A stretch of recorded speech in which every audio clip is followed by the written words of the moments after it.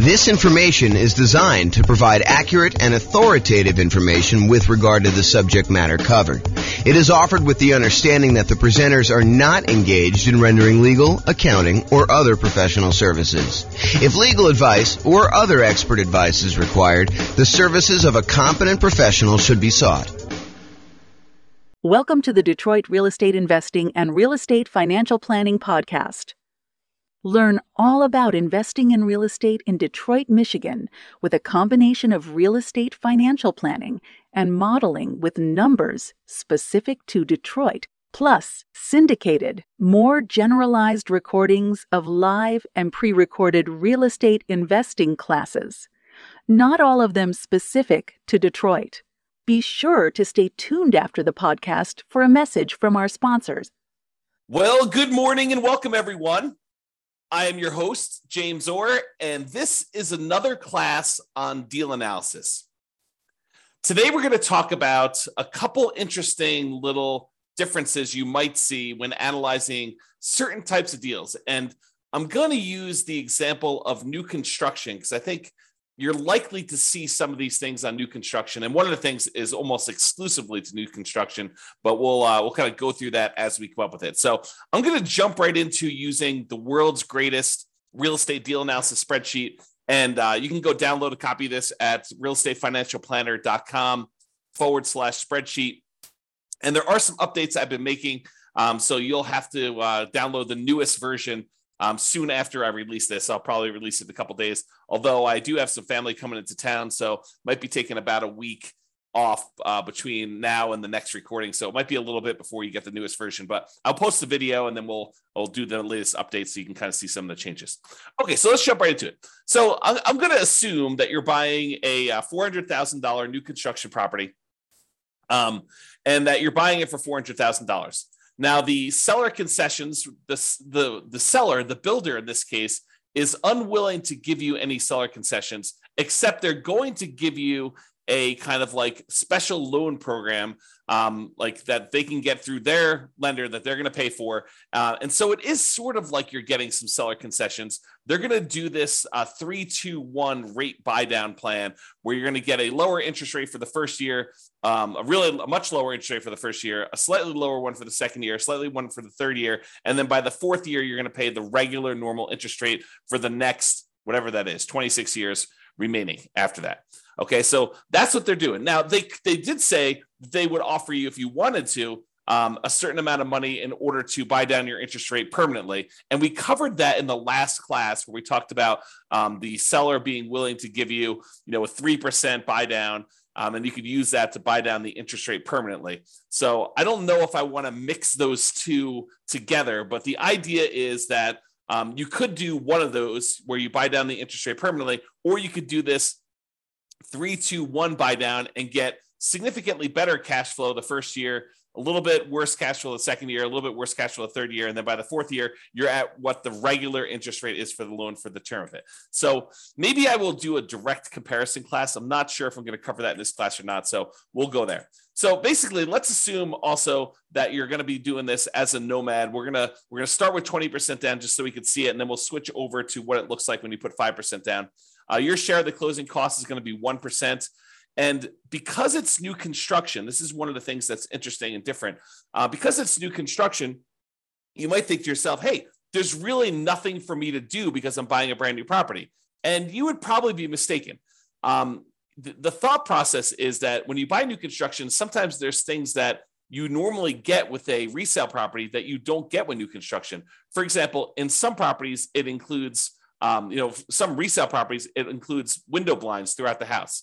The last person to sell it is just including those on there. However, when you buy new construction, sometimes the builder is only putting in some window blinds, like maybe the front of the house. Sometimes they're not putting in any window blinds at all. And so you've got to have some money set aside for things like that you have coming into the property.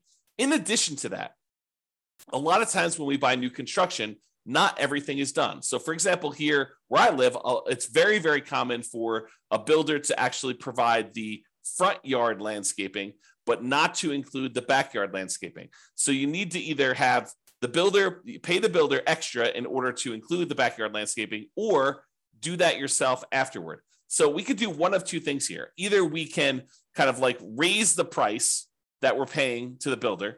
And so instead of doing a purchase price for 400, maybe when we include, the upgraded appliance package, go from like the standard stuff to the stainless steel and including the refrigerator, to including an air conditioning unit, because that's optional with a lot of builders around here, to including backyard landscaping, to sometimes including backyard fencing, to including, sometimes they do include garage door openers, sometimes they do not. So when you add in all of these extra things, sometimes it's as much as $30,000 more. So instead of purchasing the property for 400, now maybe we're purchasing the property for 430.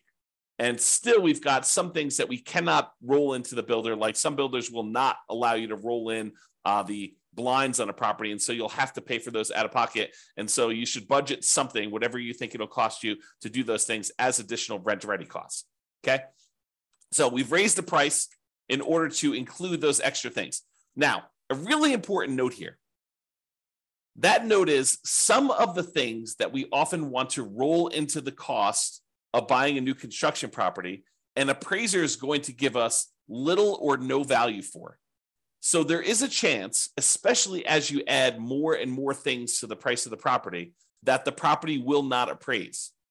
And if the property does not appraise, that means that you will need to be bringing more than just your regular down payment to purchase the property. So for example, you'll notice the amount for down payments is $86,000 here. It's 20% of that. However, what can happen is when we do the ARV, let's say the ARV only comes in at 410. That means that we need to then bring more to the table. I'm sorry, we're purchasing it for 430 and we're doing 410. So yeah, so the 20% should be based on the purchase price, not the ARV. So yeah, so basically we're going to do that, and then we'll need to bring additional money to the table in order to cover that additional shortage. So just be aware, like for example, I bought a property, a new construction property, where I had the builder finish the basement. It was actually much cheaper for me to have the builder finish the basement, and better because I could finance it at 3.5% or something like that in order to have the builder do that. However, when we went to have the property appraised, the appraiser did not see the extra value in what the appraised amount was on the property. And so that they were unwilling to give us the additional cost of finishing the basement in the appraised value. And we ended up needing to come to the table with additional money in order to cover the difference between what the property appraised for and what the cost of the property was, in addition to our down payment. Okay. So just be aware that that is the case. I'm going to make a note here to update something in the spreadsheet, so it'll be fixed by the time you get it. Okay, cool. So rent ready cost, you can see that there. And then we calculate the cumulative negative cash flow in this particular case. I'm going to adjust the monthly rent up to about what it would be. We're going to call this one $2,800 a month. So we have a little bit of negative cash flow with the property here because that's just what the numbers are. So it's $162 a month negative cash flow based on what we're seeing here. Oh, and because we're putting 20% down, the rate's really closer to 7%. So it's really $191 a month of negative cash flow here based on what we're seeing now before we do any adjustments. Okay. So we see the rent ready costs. We see the cumulative negative cash flow there. If you want to cover like what we talked about there, go watch the previous class. I walk you through a bunch of what's going on with the cumulative negative cash flow. The short version of this is when you buy a property, you should have enough money for the down payment, plus enough money for the closing costs, plus enough money for any rent ready costs that you need, plus enough money for your reserves. And in addition to all of that, if you have negative cash flow on a property, it is prudent, it is more conservative for you to say, look, my negative cash flow for the life of this property, with rents going up a little bit each year, my expenses going up a little bit each year, my payment on my property is probably going to be fixed. I'm likely to have negative cash flow for a number of years before rents creep up enough where I no longer have negative cash flow. The world's greatest real estate deal analysis spreadsheet actually will do that calculation for you. If you go into the overrides, you can see where it does that.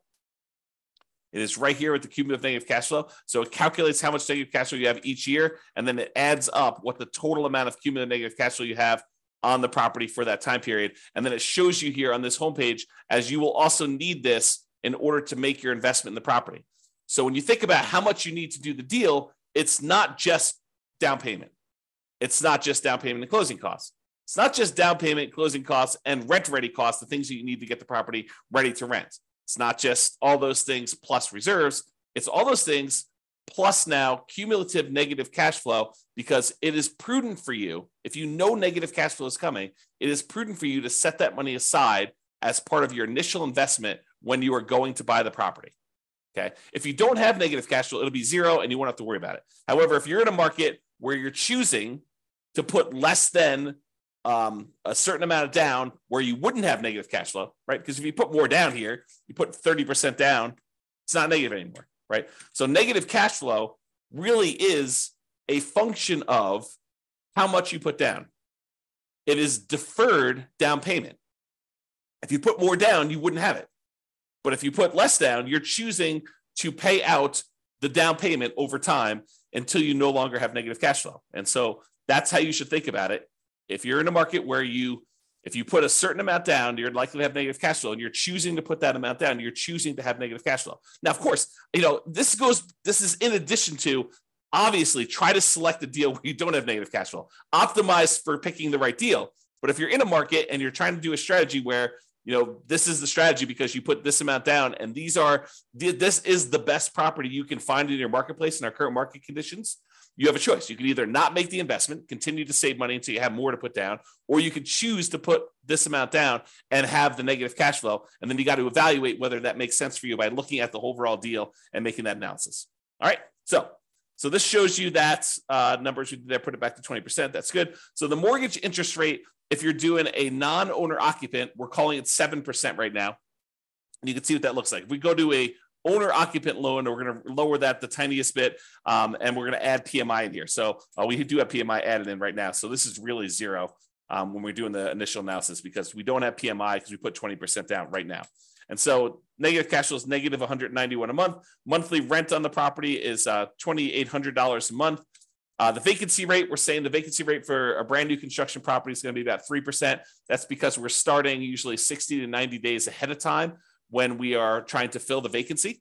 Property taxes are based on whatever the property taxes are in your marketplace. In this case, we're using 0.56% to estimate that. Property insurance on a $430,000 property, probably in the $1,450-ish range. Go check with your insurance agent to get that number. The HOA dues, we're going to say this is $350 a year for HOA. We're assuming the tenant is paying the utilities on the property. So they're paying the electricity and water and everything. So our share as the landlord's utilities are zero. If you're buying like a duplex or a triplex or a fourplex, and you had a common area where you were paying some of the utilities, you'd put that in here. Or if you were paying the utilities on a property and then billing back, you might increase the income on the property and then put in some utilities here. But in this case, the tenant is going to put them in their name, and we're not going to be responsible for any of them. Some people would prefer, they're going to say, look, when the property is vacant, I'm paying the utilities. I'm going to put a small number in here. I'm going to put, whatever it is, $20 a month or, $240 a year in order to account for that really small amount of time that I've got the property and I'm responsible for utilities. I don't usually do that. I usually include that as part of the vacancy percentage, but it's up to you as to whether you prefer to do it that way or not. And then if you have any other expenses on the property, if you had snow removal, or if you're offering lawn service or stuff like that, you'd put those here in other expenses. Now, maintenance. Let's talk about maintenance, because this is one of the interesting things that's different when we're talking about analyzing a brand new construction property. So if you remember from before, I have a separate spreadsheet here. Let's see here. Can I do this? Let me do something here. I'm going to stop sharing my screen for a second and pull up another spreadsheet. Okay. And share my screen again.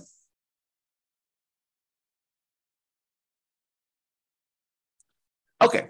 So if you remember in a previous class, I went over this CapEx and maintenance estimator for rental property calculator. And this is the advanced version. There's a really simple version where you just kind of put in all the numbers for the costs for all the different things you've got in here. And then how frequently you need to replace those things. So you can go ahead and adjust whatever you want to do. If roofs are not $12,000 where you are, if they're $14,000 on a property you have there, and then the frequency of replacement is these last 24 years in your marketplace, you can adjust all these numbers and you can see kind of like what they end up being, and that's even in the basic calculator. One of the differences in the advanced one is the advanced maintenance and CapEx estimator for rental property allows us to put in the age of these things when they start. And the reason why we want to do this is, imagine for a minute you're buying a property, and you're buying a property that's about 15 years old, and it has the original roof. Well, you know that you have a $12,000 expense coming up, and usually roofs last about 20 years, but you're already 15 years into the life cycle. So you now know that you have a $12,000 expense coming up, not 20 years in the future, but because the roof is already 15 years old, you know that it's coming up in 5 years. So we'd have to put in the age at the start for that roof as 15 years old. Now what we need to do is we need to save up in our maintenance budget $12,000 over 5 years because we know that we have a roof coming, right? And so the new spreadsheet, it's not new, it's like a year old at this point. I think I did it in, early of 2022 is that when I built this brand new spreadsheet. But basically, it allows you to go in here and say, here's all the different things I have for maintenance. You can add in a bunch of extra ones if you have additional things on your own property. And then you put in what the cost is in today's dollars.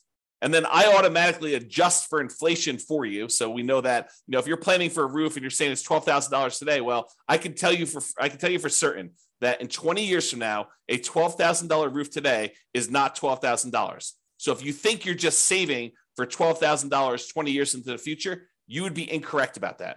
You need to say that $12,000 increasing at whatever the inflation rate is, 3, 4, 5, 6%, 7%, whatever you think inflation is going to be, you need to be saving that amount of money, and that's coming in 20 years. So you put in all these different ones in today's dollars, you put in how long that they last for, what their average lifespan is in frequency in years, like how often you have to replace them. And then you put in how old each one is, and it will redo all the calculations for you. So why do I tell you this? I'm telling you this because with a new construction property, all of the age at the start is 0. So something magical happens where normally we would have things coming due within a year or 2 or 3 or 4 or 5, and things could happen all over the place.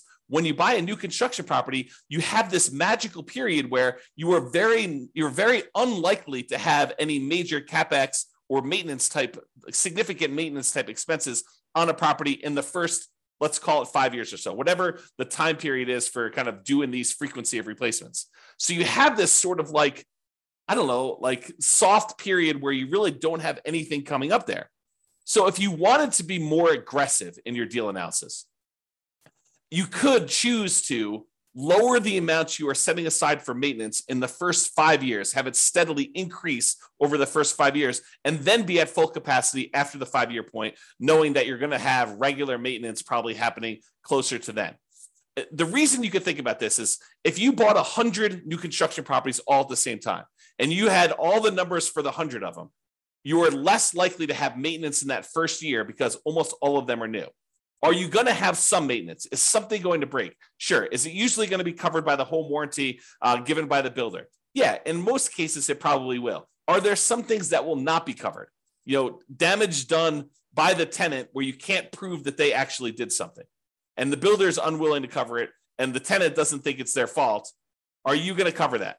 Yes, no doubt you are going to be responsible for that. Okay. So in those cases, you could think to yourself, I'm going to have these really small maintenance numbers for year 1, maybe a little bit more in year 2 as certain things are more likely to break then. And you're getting further away from maybe the builder warranty doesn't cover things into that year 2.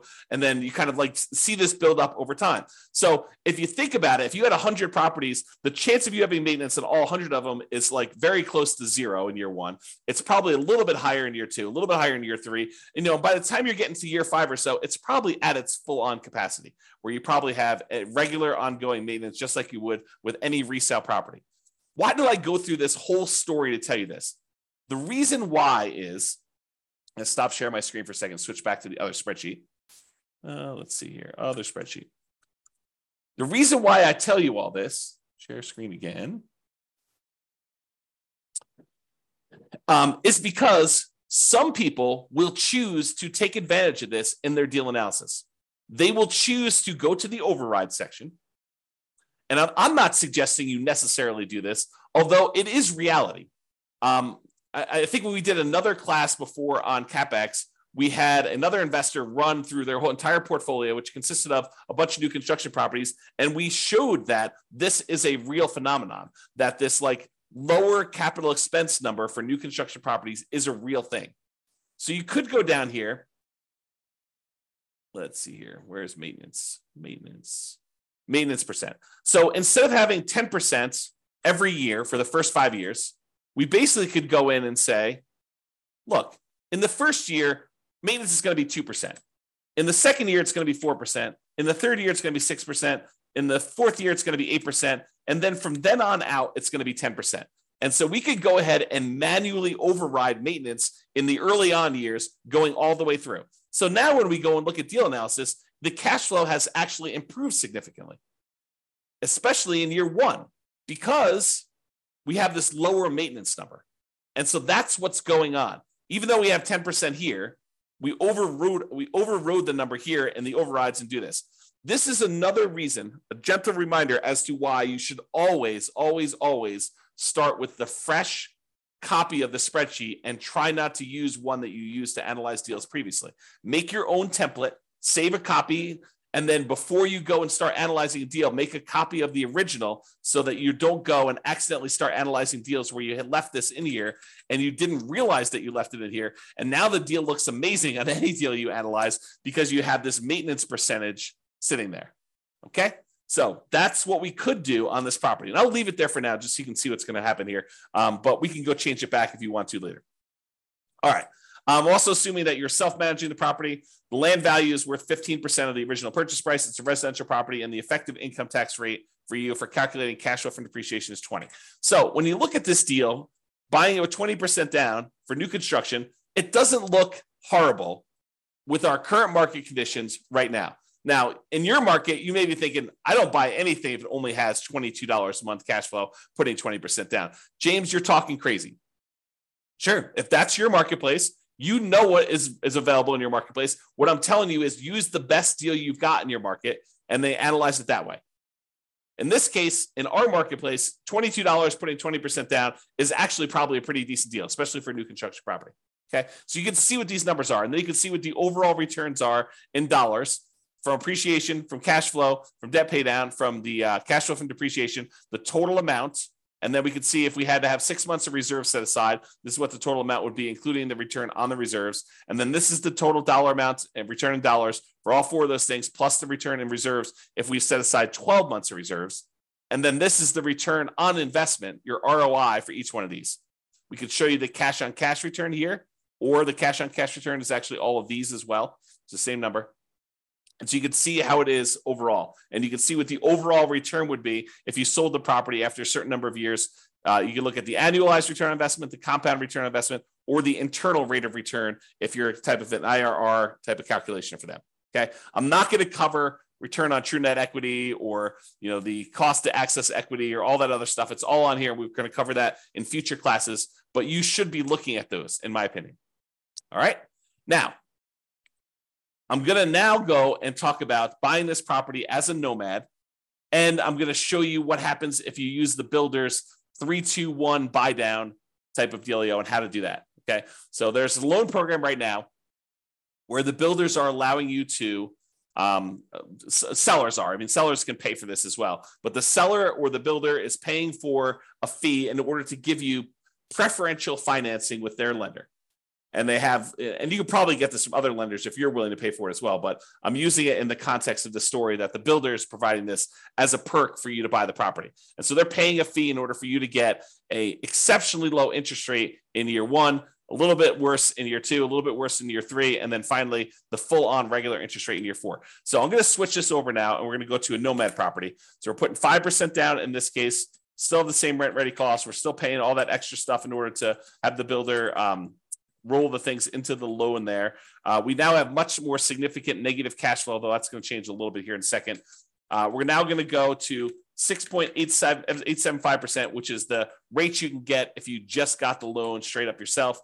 Private mortgage insurance, we'll call that 0.4 or so. PMI drops off at 80% loan to value. And so now you have significant negative cash flow on this property, even with that maintenance in effect, where we have that lower maintenance because we did the 2, 4, 6, 8, 10 maintenance plan over the first 5 years. Even with all that in place, we have this pretty significant negative cash flow on the property. Now, if we came in here, and I think in the last class, we increased the closing cost to 4%. We brought down the rate to 5.625. And now cash flow is a little bit more reasonable at negative 177 a month. When you add that to the cash flow from depreciation, the tax benefits you get by owning the property, actually the true cash flow, including the cash flow and the tax benefits, is $45 a month positive. So when you do that, if we were going to go buy down this rate, you could do that. The negative cash flow is significantly lower when we do that. And so it doesn't look as bad. So try to remember this as like, 177, negative 177 is what the cash flow is, because we're going to do a different version of this. So instead of doing that, where we bought down the rate using 3 points in order to get the rate now what we're going to say is this. We're going to have the builder provide as a perk this special buy down loan. And the special buy down loan is going to be 3.875, but only in the first year. Only in the first year. After this, we need to go change the interest rate. Let's see here. Mortgage interest rate. So it's 3.875 in the first year. It's 4.875 in the second year. It is 5.875 in the third year. And in the fourth year, it goes up to the full 6.875, and it stays that way for the remainder. Okay. So now we could see that this was a 3-2-1 buy down. So 3 points, 2 points, 1 point, and then basically it goes to the full rate. And you can see what that is. And we did that by going into the overrides tab and overriding the loan. Now, when we go back here, it changes everything. But realize it's a little bit deceptive, because even though now it's showing that we have this $254 in positive cash flow, realize that is only a year one thing. And by year two, our cash flow is not $254 a month positive.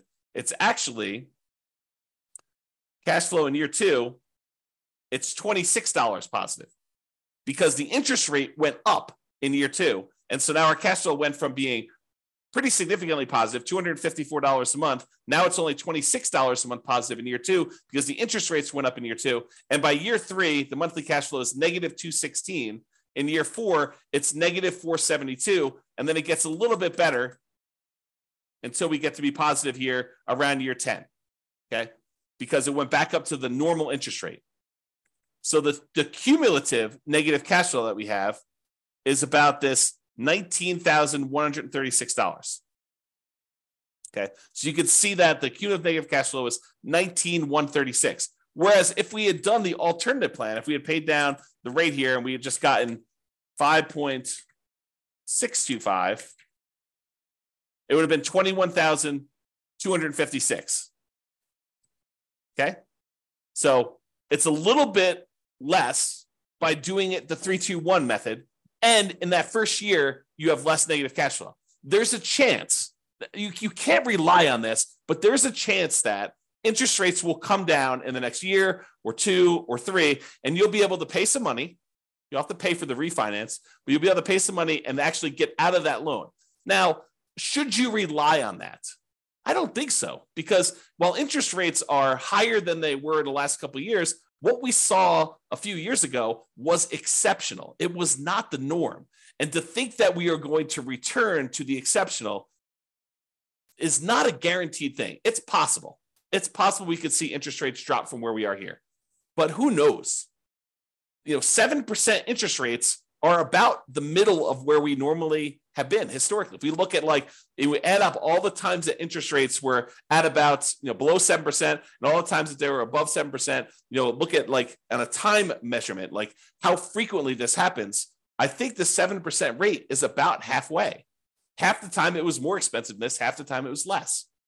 Okay. Not what's the extreme we've seen, which is probably close to 20%, 18, up in there. And the low we've seen, probably really twos-ish, mid to, I think I have 2.25 on one of my mortgages.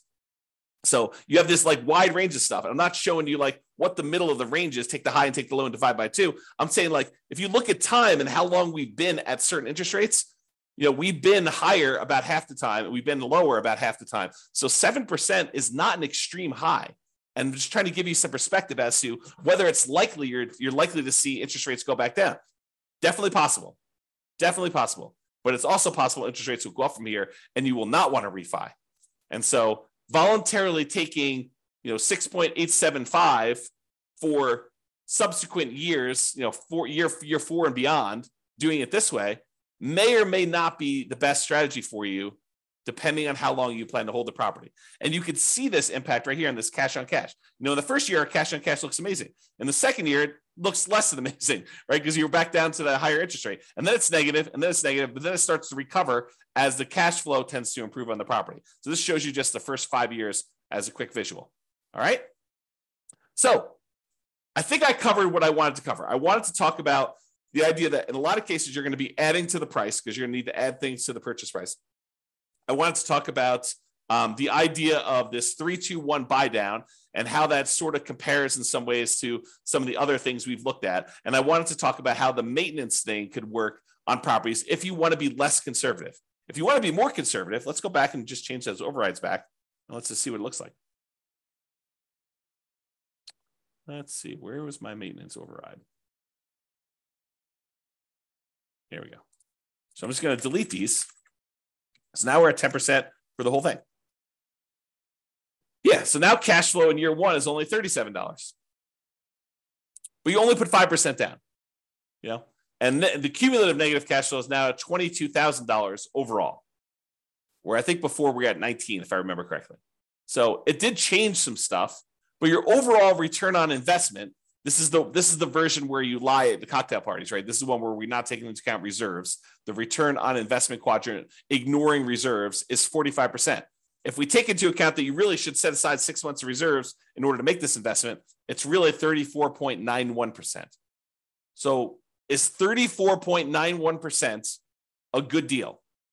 Return on your initial investment in the first year? I don't know. It seems pretty good to me. 30.90% still seems pretty good, right? That's if you put 12 months of reserves. Now realize these numbers do change because the interest rate's changing. So it's a little bit more complicated when you do these 3-2-1 buy downs because you can't just look at the first deal, right? You got to go look at like what's happening here. So if we start looking at return on equity, it's after the first year, it doesn't really matter what you put into the deal. Really, we're more concerned about what's the return we're earning on equity. You can see that those are decreasing over time pretty rapidly, okay? Which is expected. We normally see that when we look at the return on equity calculations like over here, okay? It's just a little bit more abrupt, and the cash flow goes much more negative because the interest rates are changing. They're different than what they were in the first year. It's not a smooth curve. All right, so that's all I got. Unless we have any questions, I'm going to end the webinar here. Hope you guys have enjoyed the deal analysis now where we've gone over how to analyze buying a new construction property. I am off for about the next week. I think I resume back up next Wednesday or Thursday. I can't remember which. So if I go dark on everybody, that's what's going on. Have a great day and weekend, everybody. This has been James Orr. Bye-bye for now. With home prices up, mortgage interest rates up, and rents up, but not quite enough to counteract the higher prices and interest rates, cash flow on rental properties in Detroit is harder than ever. Book a call with the Real Estate Financial Planner to apply our proprietary 88 strategies to improve cash flow on your rentals. See the show notes for a link to schedule your call and improve your cash flow today. If you're a real estate agent, lender, or professional in Detroit that wants to help our real estate investor listeners, consider reaching out to learn about collaboration opportunities with this podcast.